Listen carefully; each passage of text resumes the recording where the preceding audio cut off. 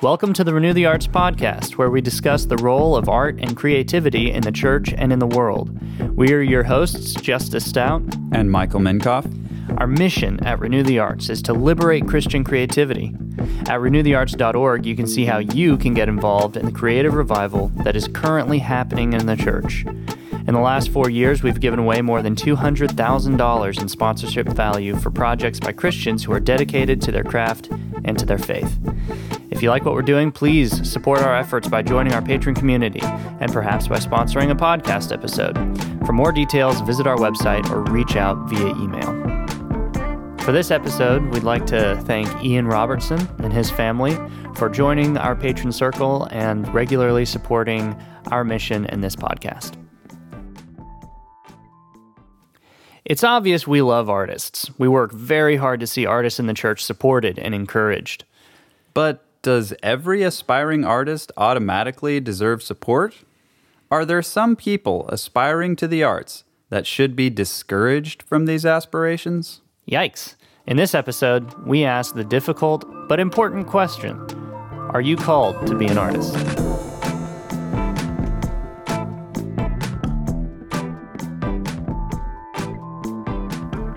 So, I guess at the beginning you'd have to ask, what exactly is a calling to the arts?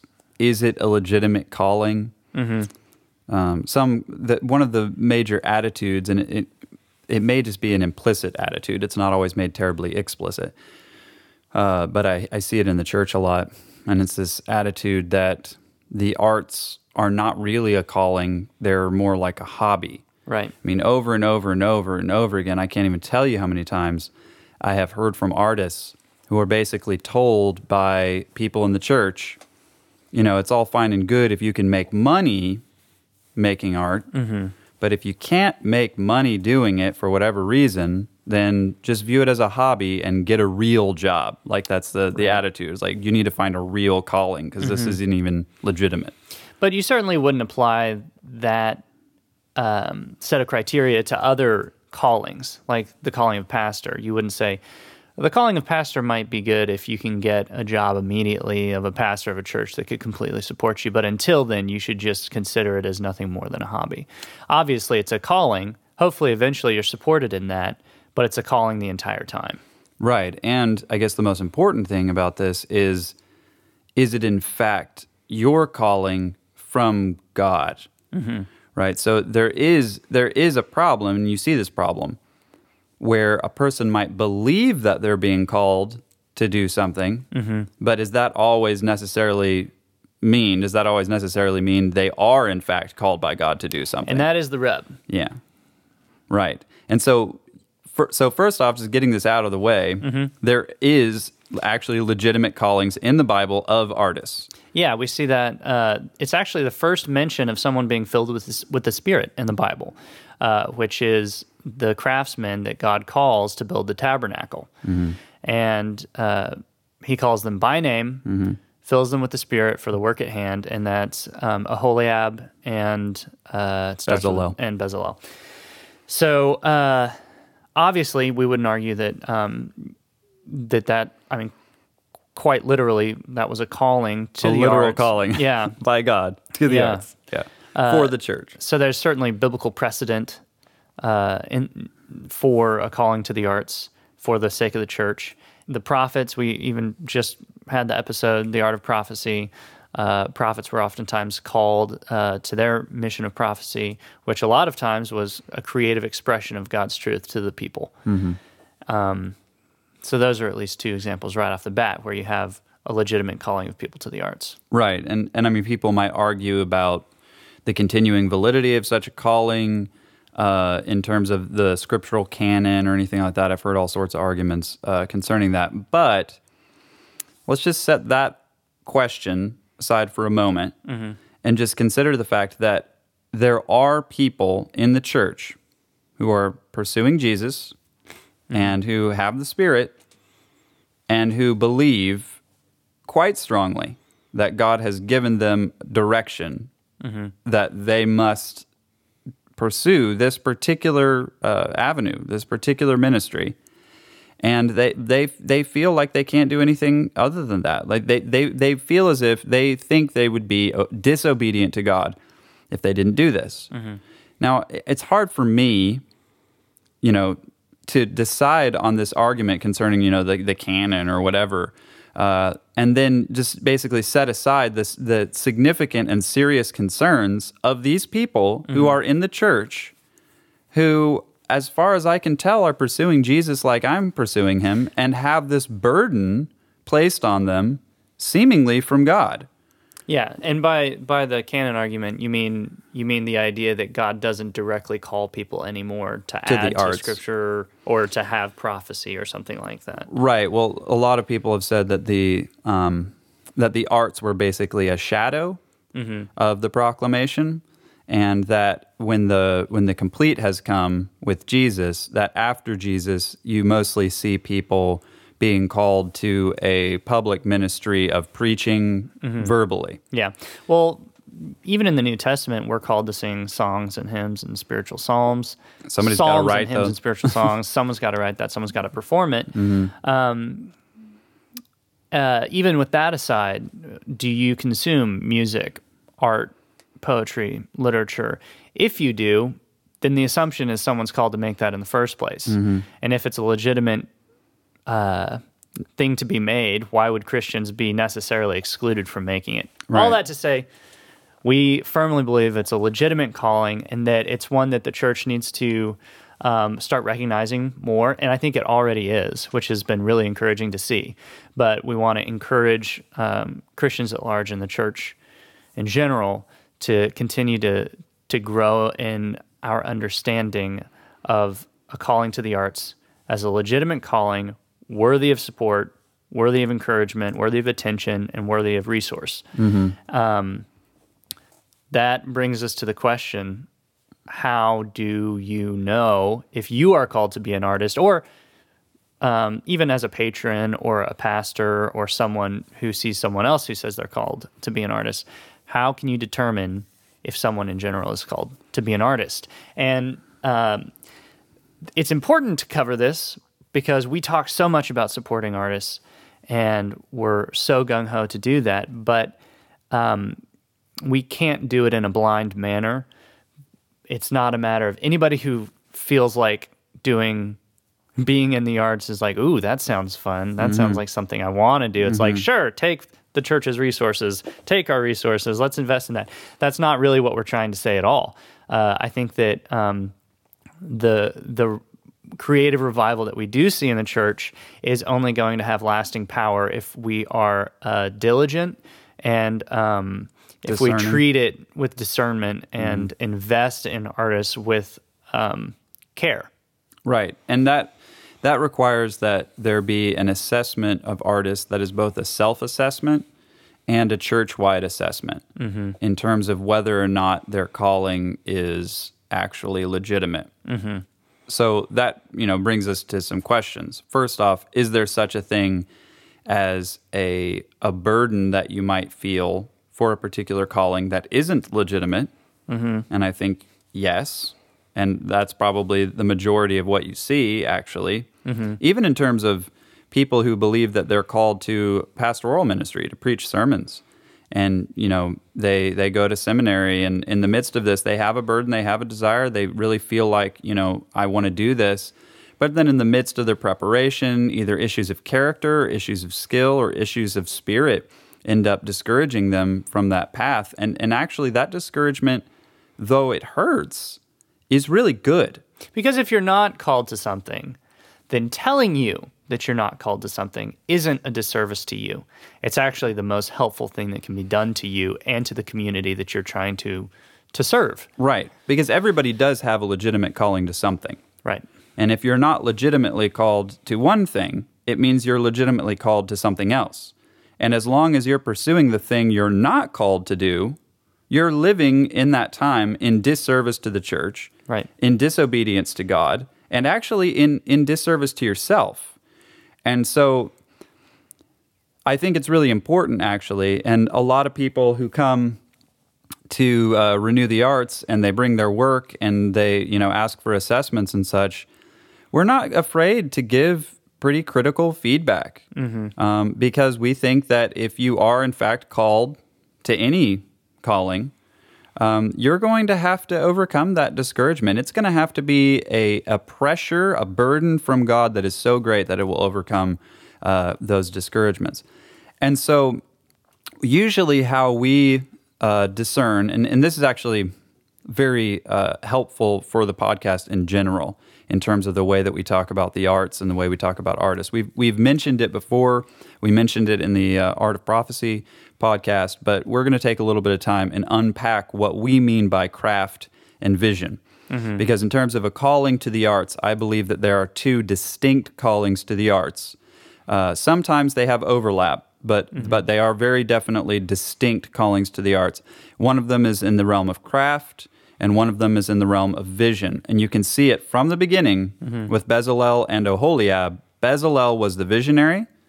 He was the one who was given basically pretty great freedom to execute all of the plans that had been given through Moses by God for the tabernacle. And his skill and wisdom and insight was necessary in order to make those plans a reality. Right. But he wasn't necessarily the one who was, hammer in hand, hammering out every piece of metal, sewing every piece of tapestry. It was all under his direction or under his care as the visionary of the project. But Oholiab was actually the manager of the craftsmen. So there were artisans. There were skilled artisans. They had learned a craft. They had techniques. They were able to sew. They were able to weave. They were able to hammer out metal, form metal, carve wood, make all the things that needed to be made, all the implements. They were so you have the pattern from God through the vision of Bezalel under the management of Oholiab's artisans. And so those two men who were called, both were called by name and both had a legitimate calling. And you can see in that this distinction that even God is making in this calling between craft and vision. So now we need to determine, is your calling or the calling of the person that you're considering primarily or exclusively a calling of vision or a calling of craft? Right. So, and this is a really difficult issue for a lot of people. And we'll talk, I think, at great length, I hope, about why it's so difficult. But basically, vision is ideas. So there are artists who are ideas artists, meaning that they have concepts and philosophies and stories and relationships that they want to convey. And they're very good at clearly seeing what an audience needs to hear and how they need to hear it. Now, that's vision. The craft that's involved in that is a learned skill. Like, pretty much literally anyone can learn how to do it. If you talk about sculpture, you can go and study under a master sculptor, and you can learn the techniques of how to sculpt, how to hold the chisel, how to hit the hammer, how to, sand it down, how to, all the techniques, all the craft that's involved in that. And if you do it for long enough, 10, 15, 20, 30 years, you can become a master. You can become a master in that particular craft. Now, does that mean you're going to have ideas, really great ideas about what sculptures need to be made for what audiences? No. Not necessarily. Not I necessarily. would say that it probably is going... If your capability of your craft increases, then I expect your capability to communicate good ideas when they do come to you is going to be much more fluid. And so That's it true. does lend itself to vision, but for it's sure. not...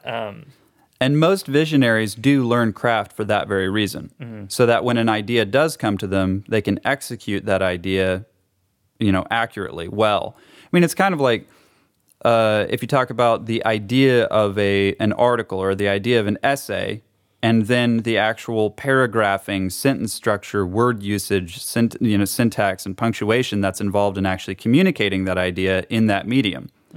You can learn all the skills of proper grammar, all the skills of good communication and rhetoric and organizing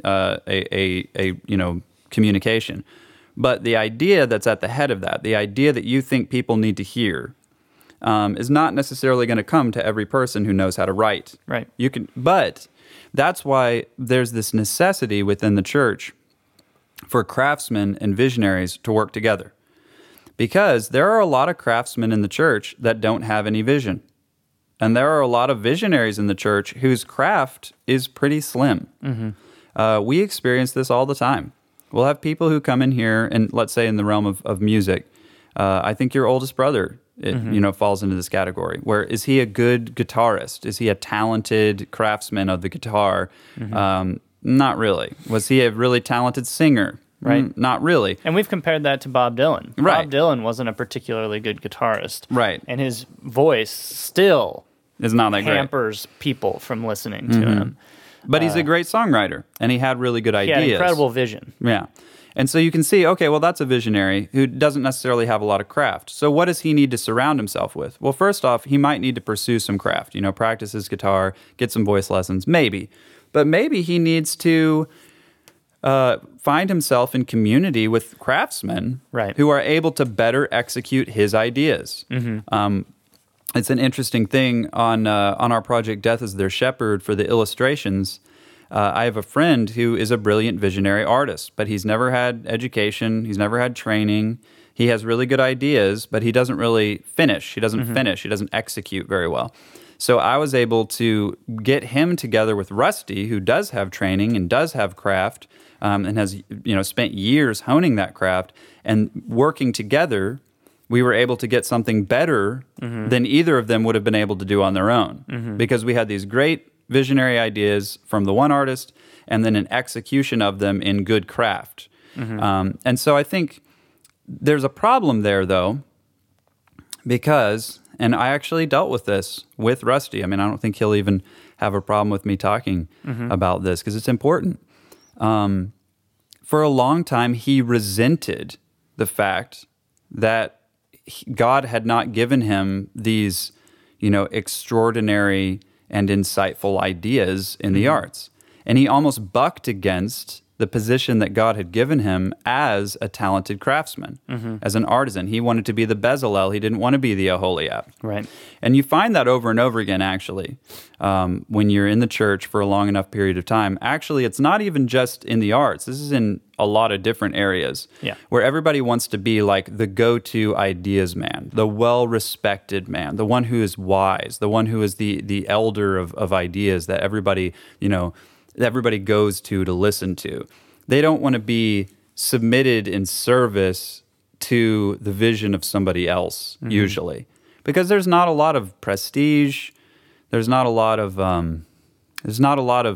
personal self-valuing in that. And that's a really difficult thing, because most of the time what we have found with artists who might even be decent craftsmen but don't have great vision is they want to be seen as visionaries, and they sort of have a pretense of a visionary by copying or by imitating. But God hasn't really given them something that is unique, an idea that is necessarily unique. And oftentimes the best thing they can do is recognize that the calling to craft is a legitimate calling, and they need to join themselves to people who do have great ideas and actually serve those people in that vision. So let's talk about how someone can self-assess, or how someone can assess someone else who says they're called to the arts, or wonders if they're called to the arts, and try to get practical here on here's some things you can do to determine, if this is a true calling a true calling to the arts. I think the first thing, you got to determine your own skill set. Right, and kind of feel out, would this be a visionary calling, or would this be a craft calling? That's right. And don't reject a calling to the craft merely because it doesn't have the same prestige. Like, recognize what God has given you. And actually a great example would be you and Phil. Yeah. Phil Hodges is a classically trained guitarist. He is proficient in this instrument. He is great at musical composition. But whenever faced with trying to write toward a certain theme or within a certain project, he doesn't have, self-admittedly, he says this a lot when talking about the collaboration with Michael. And he says, I don't have, I need to be given marching orders to some degree so that I can compose toward that. Right. And there's different, or there's even different- yeah. compose, and then the vision is brought to the table, which is a lot of Exactly. times what happens whenever he first composes a piece, but then you bring it in and tie different compositions together with a vision, which is like a post-composition vision weaving. Right. And, Yeah. It's like visionary editing or whatever. Yeah. And that partnership, that collaboration has been really fruitful, and y'all have really enjoyed it. Because I can't write music like he writes, but he doesn't have the same ideas that I have. I mean, when he first started bringing me his songs, he was putting words on them that basically didn't make sense. They were just placeholders for his beautiful voice. And he knew, he was like, these words really don't mean very much. And I would take those exact same melodies and contribute different words, and all of a sudden these songs are being brought to life and actually become meaningful in a way that they weren't before. Same melodies, same craft of music, same compositions. Yeah, so so try to determine which of these you are. There's a chance that you're both. right. And there are some. And the greatest artists who have ever lived Are definitely both. are both. Like you look at Michelangelo, and he was obviously an absolute genius when it came to the visual arts, and his craft matched his vision. Right. And when I say vision, I mean I'm talking down to the level of marble itself. He went and worked with the quarries and learned how to quarry marble and learned about different types of marble and what the material was able to bear in different types of marble and from different cuts and all of this kind of stuff. And when he made David, Michelangelo's David was probably one of the most famous sculptors of all time. He famously said, "I merely removed what wasn't David." So he saw in the piece of marble the statue that was in it, that was contained by it. So like that vision matched with his absolutely well-honed, decades-long pursuit, even of just marble itself, like the knowledge of marble and how to cut it, joined together to make this exquisite piece of work. But that's going to be relatively rare. Very rare. Especially if you're asking yourself this question, am I called to the arts? Then you're probably going to fall to one side or the other, at least as a dominant hand. Totally. And determining that and then asking yourself questions concerning that. So, first determine which side you would fall. We actually put together some practical tips on trying to tease this out in your own mind. So, one of the things you can do to determine whether this calling is true is to seek out skilled visionaries and craftsmen and compare your work to theirs. This one, so you would obviously be comparing apples to apples and oranges to oranges, comparing your vision to other visions of other artists, or comparing your craft to other craftsmen's work. And let me recommend with this, I'm not necessarily talking about living artists. Sometimes the best comparisons are made to artists who are no longer living, whose work has stood the test of time. That's a really massively important part of this, because it's hard to determine sometimes what is really good work. I mean, if you're a worship songwriter and you say, okay, I'm just going to compare my work to, say, whoever is selling in worship right now.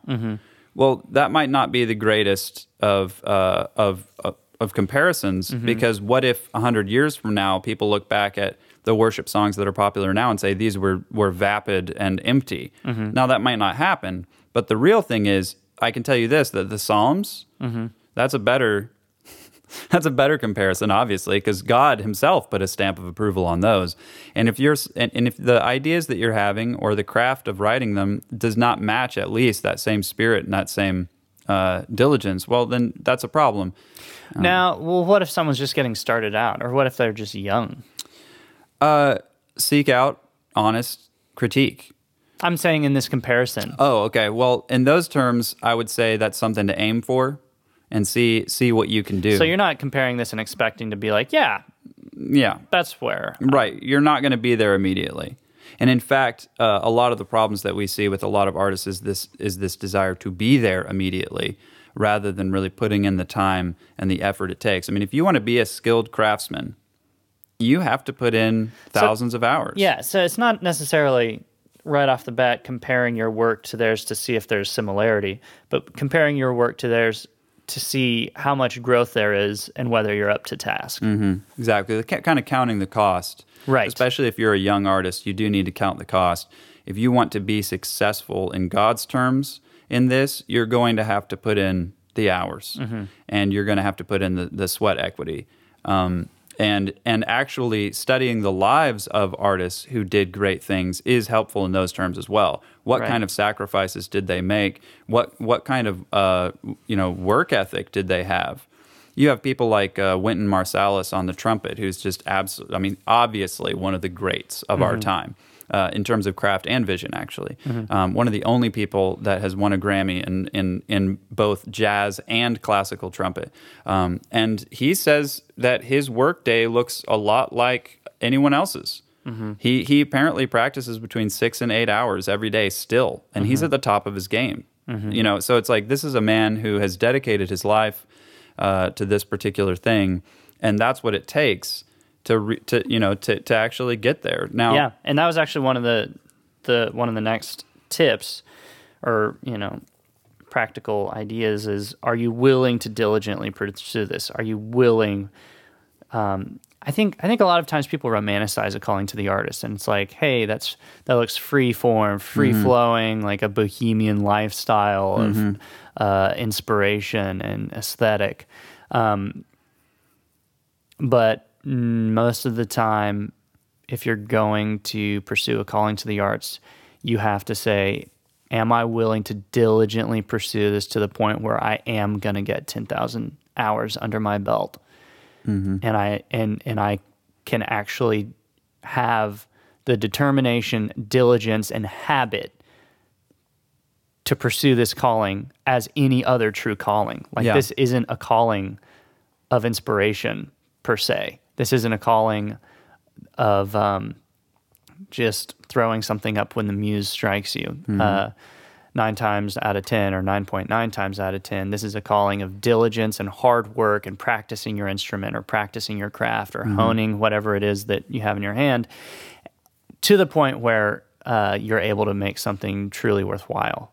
And I will say, too, for the visionary artists out there, or the people who consider themselves more in that realm, learning craft is never going to crush legitimate vision.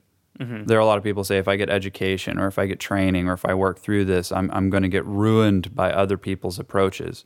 And I remember there was a music teacher who said once, in response to a woman who said, I don't want to send my young boy off to music school because he is a brilliant musician and I feel like school will ruin him. And the teacher replied, yes, schooling will ruin a mediocre talent, but it's necessary for the development of a great one. Right. And Flannery O'Connor actually, even more harshly, and we might have already quoted this, but I love it.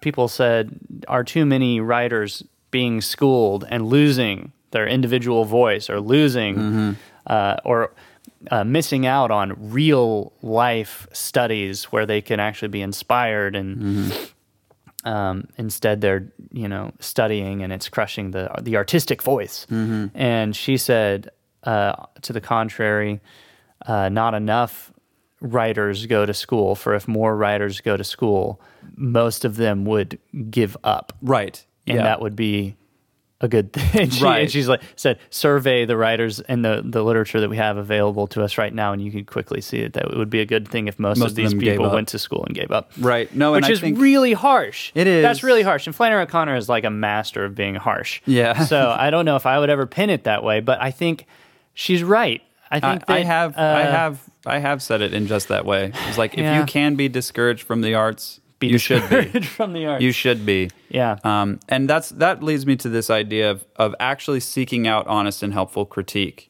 It feels good when you do something and people say, "Ooh, that's really good. That's really great. That's great." I hate that response. Now, don't get me wrong.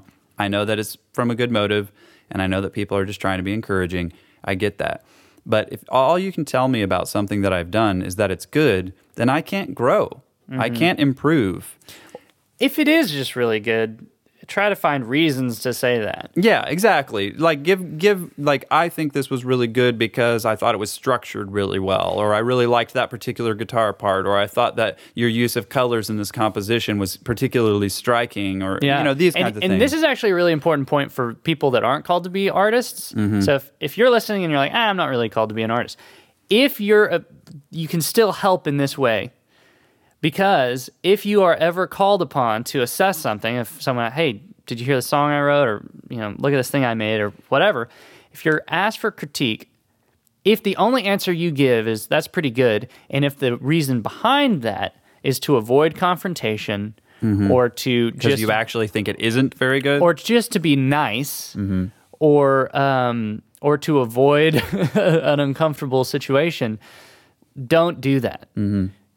As often as possible, if you have the ability to give constructive criticism, you really, really need to do it. Now, do it graciously as much as you can, but honestly, like I said, if a person could be discouraged from the arts, if he could be, then he should be. Yeah. Then he should be. So if you're hearing a song from somebody and you're just like, this is really, truly a terrible song. This is not well made. This is insipid in every possible way. I hate this. Don't just say, oh, that's pretty good, or good effort, or whatever. Like, do give feedback. Now, be gracious about it, but seriously, if that person should be discouraged, then do it. Like, do it. Like, save them from years of pursuing this, delusional aspiration. So if you're an artist, then the best thing you can do, or on this point, is to seek out people that you respect, particularly people with taste, and demand an honest critique. Yeah, or at least ask for one and say, look, I'm telling you, I want an honest critique. Exactly. I want feedback that's truly, truly, truly brutally honest. Be as brutal as you possibly can. That's what I mean by demand. Don't tie them down. And then, but also from other them. artists, even if you find artists around you who aren't necessarily making timeless art, they're usually going to be a whole lot more insightful concerning the value of your art than they are even about their own. Like, it's hard. You're blind to your own work because you made it.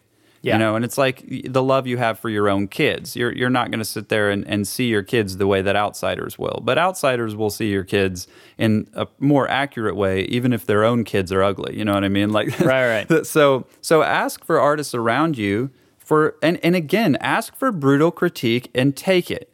And this is really, I think, the central problem with all of this is that there is a huge amount of pride involved in this whole process. That actually leads to the last tip, and Right. this is my main one. This is the main one. Ask yourself, what are your motives in this calling? And you have to be really honest with yourself, and it can be hard to be really honest with yourself. Well, ask God to search you too. Yeah. Like, beg God, pray, invite get on him your into knees that. and say, please sift me. Yeah. Search me out. And if there's any unclean thing in me, remove it. So ask yourself what your motives are for a potential calling to the arts. Is it for prestige? Is it for popularity? Is it for many people's eyes to be on you? Is it for finances? Wow, these musicians make a lot of money. If I could just get to the top there. That's a terrible idea, by the way, because that's probably not going to happen. The 1%, Yeah. but even less. But yeah. Look, there are all kinds of false motives. A whole laundry list of false motives. But I think it's true for any calling. Any calling to anything can be done with bad motives. But the calling of artists in particular, There's a lot of has vainglory certain involved. allure, and vainglory, and prestige, or just eyes on your work. So I would say be very honest with yourself and why you're pursuing a calling to the arts, and I would say that your calling to the arts should primarily be two things. The first one should be to serve the Lord. If your calling to the arts is not anything else other than to glorify God primarily, then you should check on that. And then secondarily, is your calling to the arts for the good of your fellow man? Are you making yourself, like Jesus constantly says, a servant to other people? Right. And are you serving them? So if your motivation is to glorify the Lord and serve the Lord and to serve your fellow man and to build them up, then I would say that that's a great place to start. And if you're somewhere else other than that, you should probably reorient. Agreed. So beginning from that motive, go through some of these processes, receive helpful feedback. If you can be discouraged from it, then go ahead and be discouraged from it. If you can't, though, if you keep on coming back to it and you keep on pursuing it, no matter the discouragements, no matter the troubles, and that heart to glorify God and to serve people continues to grow and you continue to bear fruit in those areas and the arts, well, then just keep on keeping on and know that that is a legitimate calling. And for those of you in the church who are not called to the arts, if you see a person doing this in your midst, for 10, 15, 20 years they've been pursuing this, and they have not been supported, and they have not been encouraged, but they continue to grow, and they continue to produce, and they continue to desire to serve you, and they continue to desire to glorify God in this, you need to get on it. You need to get on it. It's a bad thing in the church. We have abandoned most of these people, and we need to support them and encourage them. And honestly, one of the first things you can do is just receive their work.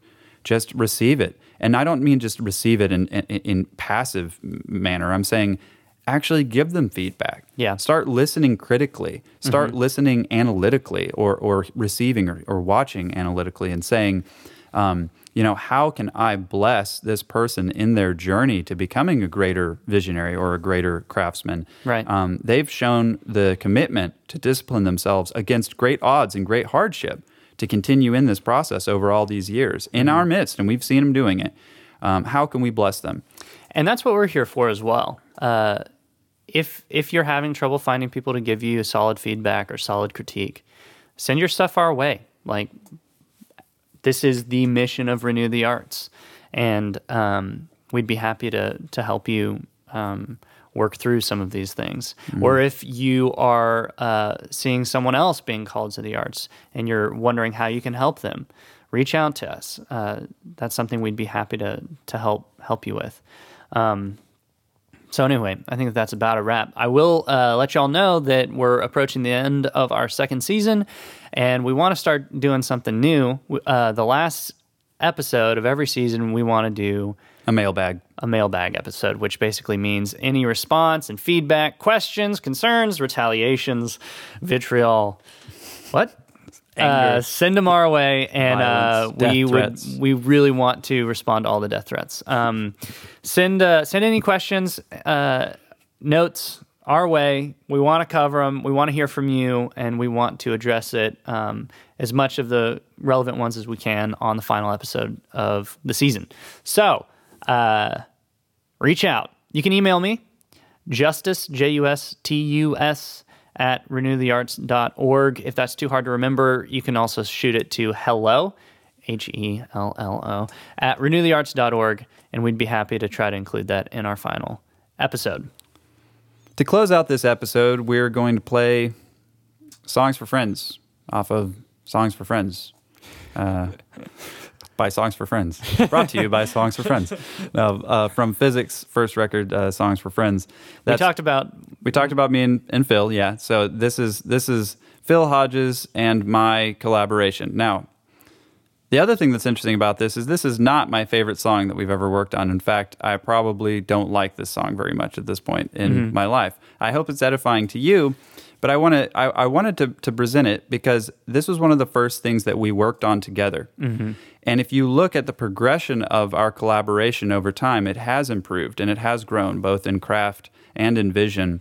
And a lot of that had to do with the support that we received here at Renew the Arts from both the resources to continue working, but also the feedback that we received regularly from the other artists and the other patrons who were involved in this venture.